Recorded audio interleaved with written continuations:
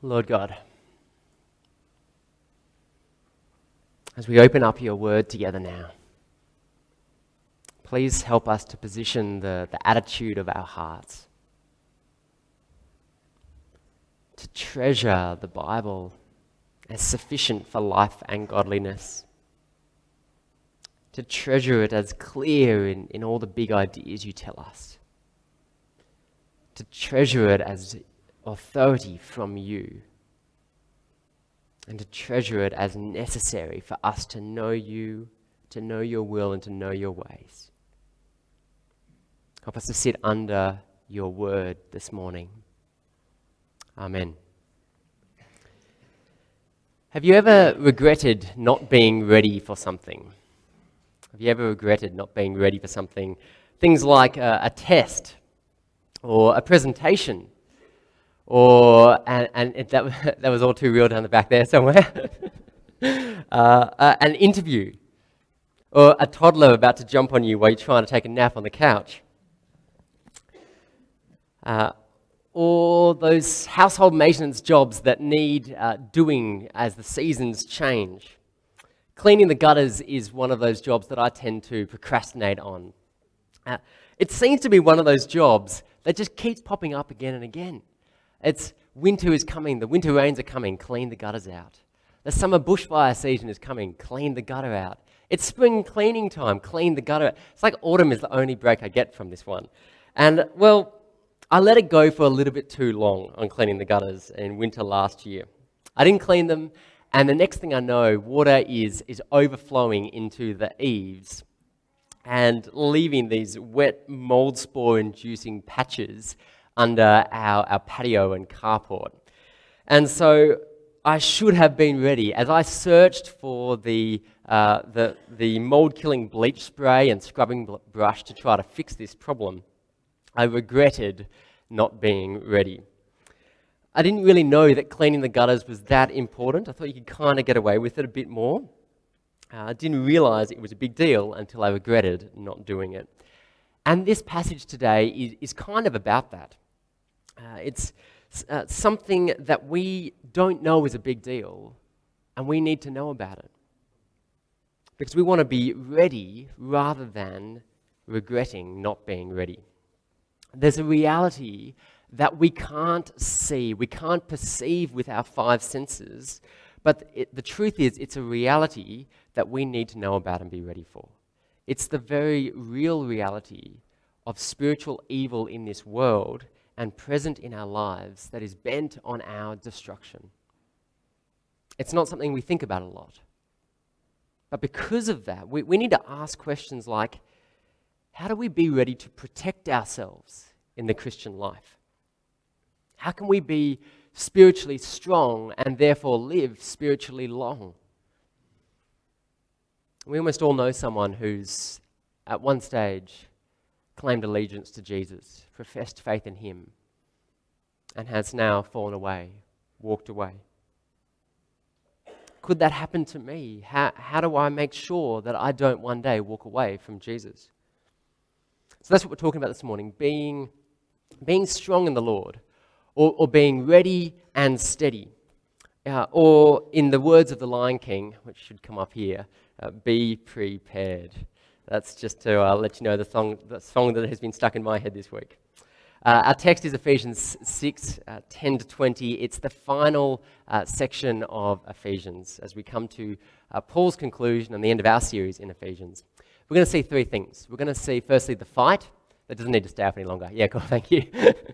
The fight, the armor to put on, and the armor to take up. So first of all, the fight. Have a look with me at verse 10. Finally, be strong in the Lord and in his mighty power.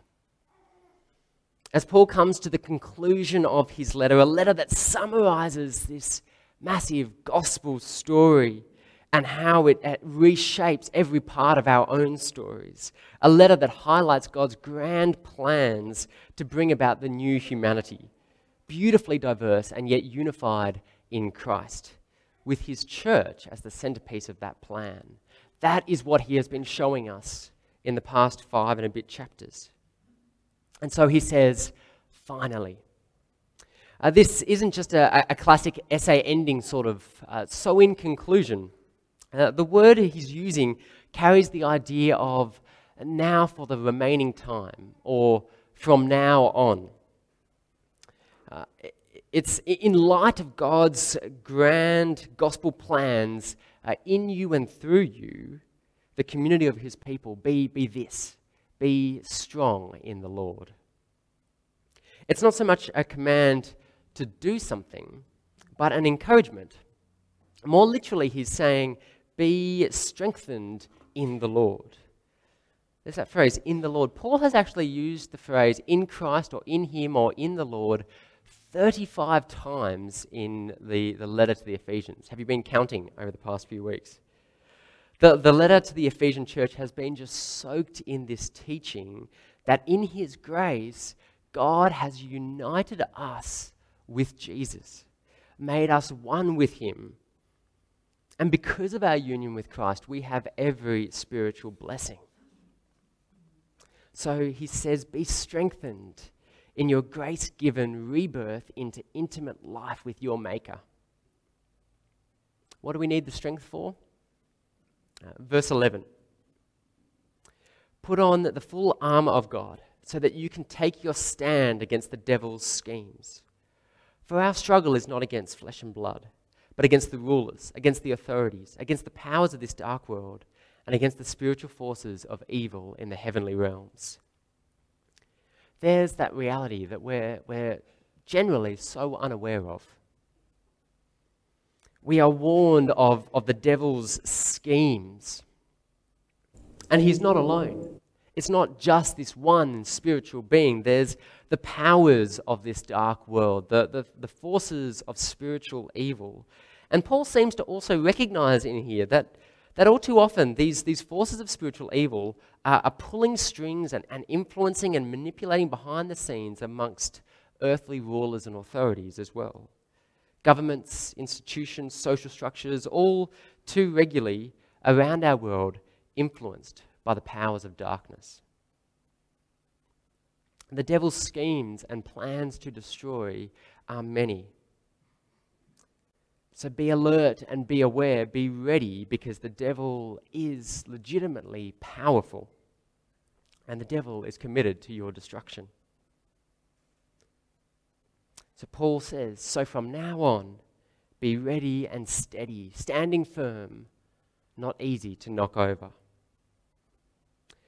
Have we got any Lord of the Rings fans amongst us? All right, cool. A few. Oh, not as many as I thought. All right. I confess, I know this is anathema, but I have watched the movies. I haven't read the book. Okay, there I said it. The Lord of the Rings, The Two Towers. I remember that movie it felt like the whole thing was just this sort of building up to this one battle. There's Helm's Deep. They know the battle's coming, and there's this castle. Here's a picture of it on sort of on the side of a mountain. And it felt just like the whole thing was building up, getting ready for this big battle that they knew was coming. And it was going to be fierce. It was going to be epic. They thought they were going to lose. And so the more fierce you think the fight is going to be, the more prepared you work to be for when that battle comes. If you know there's a battle coming, then you get ready for it. So we are called to be ready and steady because spiritual evil is real and it schemes against us. So we've seen what the fight is, but it's important to notice the clarity that Paul wants to give to also what the fight is not. Be careful not to get the wrong enemy, he seems to be saying. As if to say, as if Paul's saying, I know the tendency of the human heart. I know how quick we are to tribalism, to us and them, to division and conflict and fight with those who are different to you. So know your enemy. And verse 12, it's not against flesh and blood. It's not against flesh and blood. In chapter 2, he has told us that God has broken down the dividing wall of hostility between people groups. So don't rip each other apart. He wants to bring that clarity. That's exactly what the forces of spiritual evil want to see happen, would love to see us rip ourselves apart. You are weakening our corporate strength in the Lord when you whinge and speak negatively about church life. When you set up faction mentality, you weaken our corporate strength. When you hold on to bitterness or complaining, when we don't bear with one another, as Paul commands elsewhere, when we don't just let the little things go amongst our serving teams. Paul says your fight is not with flesh and blood. He wants us to know the danger of the fight and who it's with the forces of spiritual evil. And to know that they scheme against us, sometimes to get us to fight with each other. We are strong in the Lord when we corporately take the responsibility to protect the unity of His diverse church. Not only are you loved unconditionally, but you are strengthened corporately. Church, we are strengthened corporately. And so knowing the reality of the fight, we are called to be ready and steady. So how do we do that? The second thing to see in this passage, the armor to put on. Through all this armor metaphor, we are going to be taught that we are ready and steady when we wrap ourselves in the grace of God at work in our lives. When we wrap ourselves in the grace of God at work in our lives. Or to put it another way, when we position ourselves in the grace of God, when we position ourselves physically, mentally, and spiritually, when we position ourselves physically, when we run from sin and pursue God's good designs for right living, when we position ourselves mentally, learning, growing in understanding, memorizing, surrounding ourselves in the truths of Scripture, and positioning ourselves spiritually when we build up our confidence in the freedom of the gospel and confidence in the unconditional, extravagant love of God towards us, broken people. We are ready and steady when we wrap ourselves in His grace. Let's see it in the passage. Let's see it in the metaphor. Verse 13. Therefore, put on the full armor of God, so that when the day of evil comes, you may be able to stand your ground, and after you have done everything, to stand. Here's what we're going to see. In concluding his gospel-saturated letter, Paul is brilliantly intermingling God's grace towards us and His means of grace to us, resulting in a powerful defense against the forces of spiritual evil. What I mean by God's grace towards us, that's his unconditional love and action and free choice to freely give us all the blessings of salvation. And His means of grace to us, that's the habits, the actions, the practices that God uses to give us more of His grace and to manifest more of His grace in our lives. His concern is that we should stand to follow Jesus all the days of our lives and never walk away. So how do we wrap ourselves in the grace of God at work in our lives? He's got 3 things to put on, and then we'll see 3 things to take up. So the put on things, the emphasis here seems to be, though not exclusively, about how we live, how we put on the reality of Christ displayed in our lives. And so he tells us to put on the belt of truth. Stand firm then with the belt of truth buckled around your waist. The Roman soldier belt that Paul most likely had in mind was an undergarment sash. And so underlying all of our spiritual defense is truth. The belt held up the soldier's tunic and it also held his sword in place. And it made sure that he was unhindered. He was ready, prepared for action. And so the idea here is really one of truthfulness. The idea here could be almost faithfulness as well. It's a picture of acting with sincerity and integrity, of someone who is living truly, someone who's syncing what they believe with how they live. And so the first item of armor, be people who value truth and integrity. It's the opposite of hypocrisy, isn't it? The second one, the breastplate of righteousness, the second item to take up. Verse 14, stand firm then with the belt of truth buckled around your waist, with the breastplate of righteousness in place. And we know that ultimately that righteousness is not our own. We are made righteous. Paul's told us back in chapter 4, verse 24, to put on the new self, created to be like God in true righteousness and holiness. And created is passive. It's done to you by someone else's initiative, by God's initiative. Created to be righteous, to be like God. And yet also Paul is saying to put on this new self. He's also had earlier in the letter a whole bunch of very practical, very tangible, specific actions in mind to put on that righteousness. Jesus said, "Blessed are those who hunger and thirst for righteousness." We're told in 2 Timothy 3:16 that all Scripture is given for training in righteousness. Pursuing God's designs for right living, in other words. And that pursuit will protect us like a metal breastplate, protecting the chest and all the vital organs. The third item to pick up, feet fitted with readiness. Verse 14, stand firm then, verse 15, with your feet fitted with the readiness that comes from the gospel of peace. This is lives of service. This is reaching out to people in love with the saving hope of the gospel message. It's the gospel of peace that reaches across every cultural barrier or social divide, prejudice, boundary and border. It's a passion to take the gospel to all peoples, especially those not like you and who don't yet know the saving, life-giving hope of the gospel message. Are you ready and willing to boldly declare the gospel passionately and often? Feet fitted with readiness.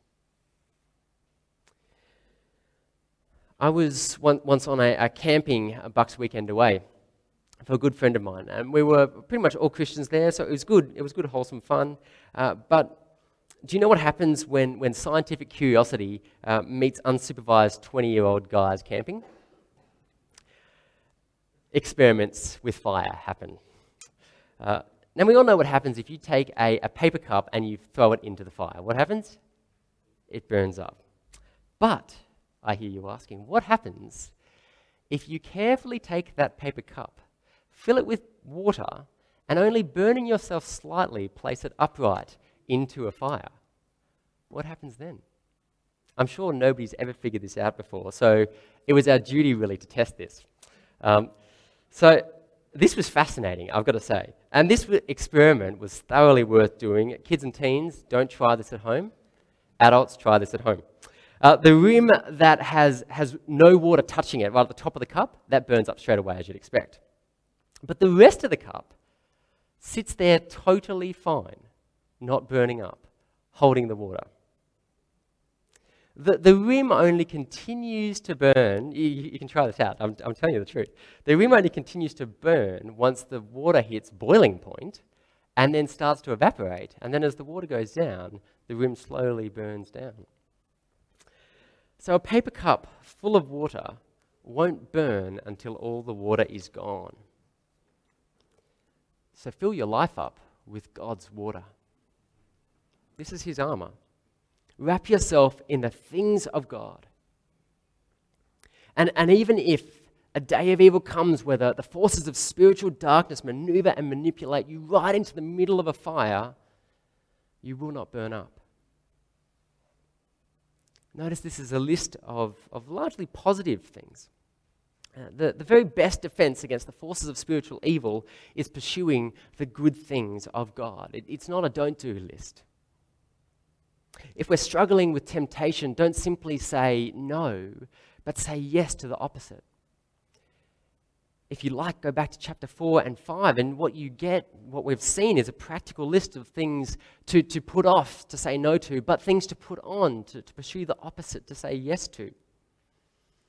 The fight is real. Stand strong and last long. Put on truth, put on righteousness and a passion to take the gospel out to all peoples. Actively wrap yourself in God's grace. And there's 3 things to take up as well. The emphasis now turns from how we should live to where we should place our confidence, from displaying to claiming the reality of Christ in our lives. the armor to take up. Be strong in the Lord by seeking to position your confidence in the love of God towards you. Verse 16. In addition to all this, take up the shield of faith with which you can extinguish all the flaming arrows of the evil one. So it says, take up, place your confidence in. And the first one, the shield of faith. The Roman shields were almost full body size. They were about 1.2 meters tall, 0.7 meters wide. They were solid wood coated with leather on the outside, and they would soak that leather in water so that when flaming arrows came and stuck into it, they would be extinguished sitting in all the wet leather. It was a very effective defense.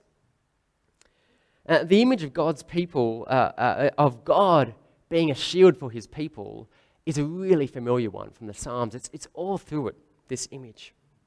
And so the shield of faith is a shield of confidence in God's love and grace. And it's an effective shield. It's interesting to note also that if you remember your high school history, the Romans used to lock these shields together as well to present a corporate defense against an attacking enemy. And it too was very effective. And so let's us lock our shields of faith together and speak encouragements of faith and grace into each other's lives. Faith, confidence in God's love toward us is very effective against the flaming arrows of the evil one. In Revelation, John refers to the devil, to the evil one, as the accuser. And the accusations do come, don't they?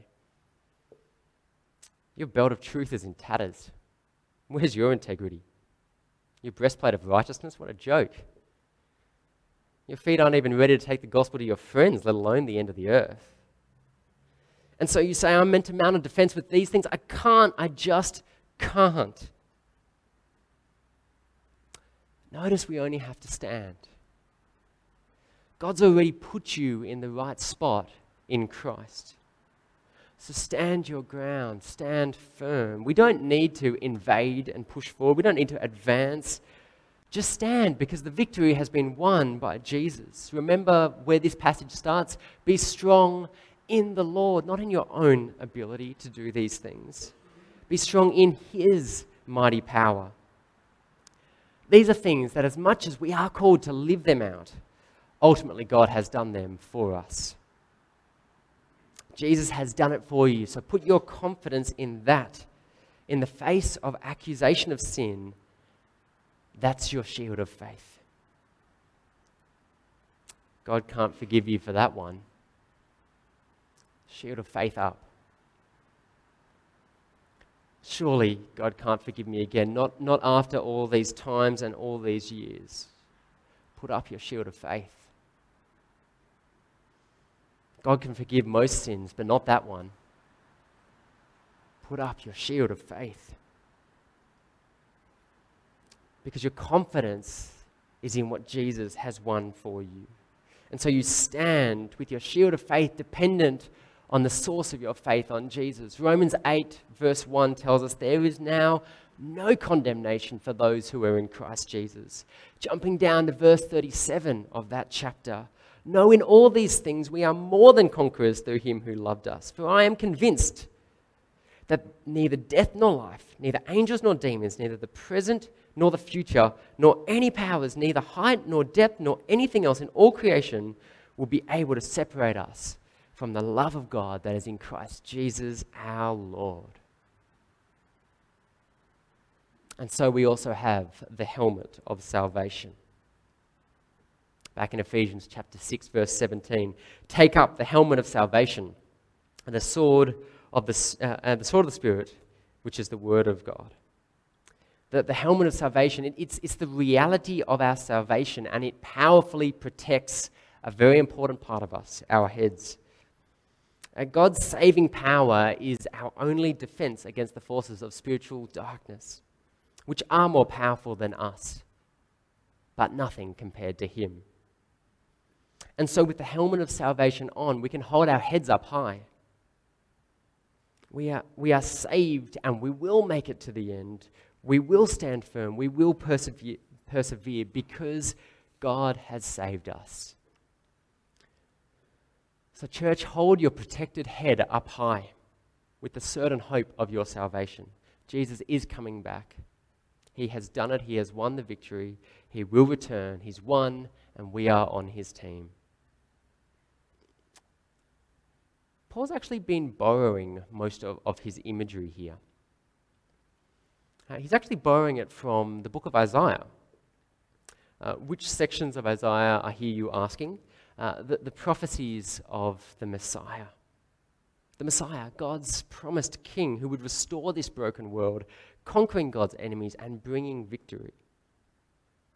Who we now know is Jesus. Isaiah prophesies of this coming king. See if you can notice the parallels in a few verses coming up on the screen. Isaiah 11 verse 5. Righteousness will be his belt, and faithfulness the sash around his waist. That faithfulness, you could read truthfulness. Isaiah 49 verse 2. He made my mouth like a sharpened sword. Again, talking about the Messiah. Isaiah 52 verse 6. Therefore my people will know my name. Therefore in that day they will know that it is I who foretold it. Yes, it is I. How beautiful on the mountains are the feet of those who bring good news, who proclaim peace. And Isaiah 59 verse 17. He put on righteousness as his breastplate and the helmet of salvation on his head. So what's the point of Paul borrowing and using all of this Old Testament imagery? It's because as much as he calls us to put these things on, the Messiah has already come and has already accomplished these things. You can place your confidence in that. You can depend on Jesus, the Messiah. And as we hear this familiar imagery in Ephesians 6, we realize that it's the Messiah who's done it all. He's done all the putting on. He's done all the taking up. So we stand with him. Be strong in the Lord. And the last item to take up, the sword of the Spirit. The second half of verse 17. Take the sword of the Spirit, which is the word of God. This one's used for both defense and attack. I think the best example of this is Jesus fending off the attacks of the devil in the desert in Matthew chapter 4. Each tempting lie that comes to him, he counters with scripture from Deuteronomy. And I think this should be surprising to us. I mean, this is Jesus, right? The maker of the universe, the literal word that John tells us in chapter 1. If anyone could come up with a fresh, creative, off-the-cuff rebuttal and burn on the devil, you'd think he'd do it. But he doesn't. He models to us words he's already caused to be written, to use the sword of the Spirit, a fearsome defensive weapon that lands a blow back on the enemy. I mentioned 2 Timothy 3:16 before. It's up on the screen. All scripture is God-breathed and is useful for teaching, rebuking, correcting, and training in righteousness, so that the servant of God may be thoroughly equipped for every good work. There is no end to the usefulness of the Bible in your life. How do you plan to soak yourself in it? How do you plan to fill up the cup of your life with it again and again? How's your personal Bible reading plan? Do you ever initiate reading the Bible with a friend? Are you actively engaged and thinking and inputting in your Connect group? If you miss a sermon on a Sunday, do you listen to it or watch it later on in the week? Do you have habits of meditating on and memorizing scripture from time to time? We've got to take up the sword of the Spirit and be ready to defend ourselves. And before we finish these different pieces of armor, you could say there's one final piece, and it's indispensable. The last thing he wants to tell us about is prayer in verse 18. to tell us to be strong in the Lord by keeping vigilant in prayer. Verse 18, and pray in the Spirit on all occasions, and with all kinds of prayers and requests. With this in mind, be alert and always keep on praying for all the Lord's people. Pray also for me, for whenever I speak, words may be given so that I will fearlessly make known the mystery of the gospel, for which I am an ambassador in chains. Pray that I may declare it fearlessly as I should. So it seems like we've kind of got one more weapon listed here, but it's almost as if it's too important to Paul to risk it getting lost in the metaphor. And so he shifts out of the metaphor, and so I won't try to squish it back in either. If you want to stand firm, if you want to follow Jesus and not walk away, then prayer in your life is indispensable. Is it a habit in your life? Is it a feature and a rhythm in your life? As one of my lecturers once warned, don't get to the end of your life and regret that you didn't pray. Paul tells us the when, the what, and the who of prayer. He tells us the when in all occasions. He tells us the what, all kinds of things, anything and everything. And he tells us the who. It's a small little word there. All the Lord's people. Not just our church or Christians like us, not just our region, but all over the world. Pray for all the Lord's people. And you notice there's a surprising repetition in Paul's prayer request for himself personally. Did you catch the word? That he might be able to fearlessly declare the gospel, for which he is currently in prison because he's been declaring the gospel. Twice he asked them for that. In a conclusion, it's meant to be succinct, at a time in history where ink and paper are at a real premium. He repeats it. This is Paul. I mean, I reckon he's probably the most fearless person that you and I have ever heard of. I mean, this is the guy who faced angry mobs of people, who faced beatings and prison, who stood before tribunals and councils, who had the power to take his life, and yet he still kept declaring the gospel. And yet, this is also the burning thing on his heart. He needs prayer to be fearless in doing that. And I reckon if he needed prayer to be fearless, then you and I need it too. May we not have a church full of men and women too fearful to teach kids' church, or too fearful to lead Sunday services, too fearful to lead in prayer, too fearful to lead a connect group, too fearful to serve on the board, too fearful to talk to our work colleagues about Jesus. May that not be us. Let's take Paul's model here and add to our prayer lists and our prayer habits to ask for boldness for ourselves and ask for your church family that we might declare the gospel as we should.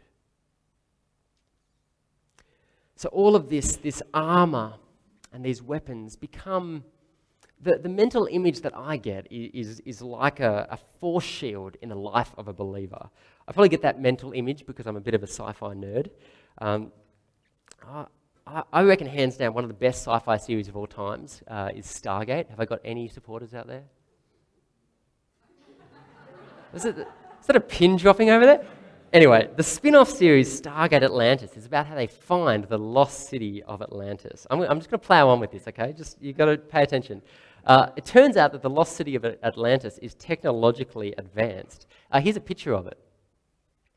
There you go. It's pretty cool. The reason for the myth of it being underwater is because they originally hid it down the bottom of the ocean with this force shield up that held the water back. And then, anyway, by the time you pick up the series in Stargate, they end up rising the city back to the surface of the water. And see, once its shields are raised, It's pretty much what's the word? Indefinitely keep the attacks of the enemy space vampires, who have another name, but I won't go into that now. I'm really not helping myself, am I? This thing would keep them out no matter how many shots they fired at it. It was limited only. Now, that picture could have stayed up a bit longer. That was a cool one, okay? There we go. All right. It was limited only by its power source. If the power source got depleted or if it got removed, the shield would come down and they were vulnerable to terrifying attack. But if you've got enough power, you're completely safe. And God's grace around us is like a force shield, and it's powered by Him. It's powered by Him. It's got the power of our infinite maker of the universe backing it. You choose to go outside the shield or unplug from the shield, unplug from the power source, and then you're on dangerous ground, exposed to terrifying attack of spiritual evil. And so as Paul concludes Ephesians, he asks us, are you equipped with God's force shield? Okay, that's my paraphrase.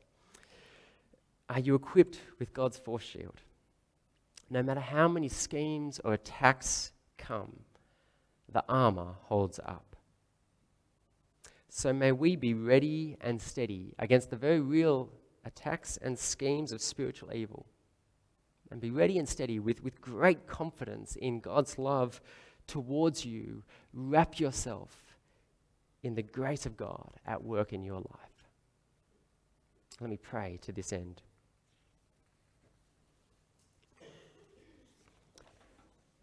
Lord God, our conquering King and defender, from now on, may there never be a day where we don't know you as Lord and Saviour. May we stand firm in faith and confidence that your grace is sufficient for us. Please help us to fill up our lives with your grace at work in and through us, so that the result would be an impenetrable force shield, that we might never be ashamed of your gospel. And we pray this in Jesus' victorious name. Amen.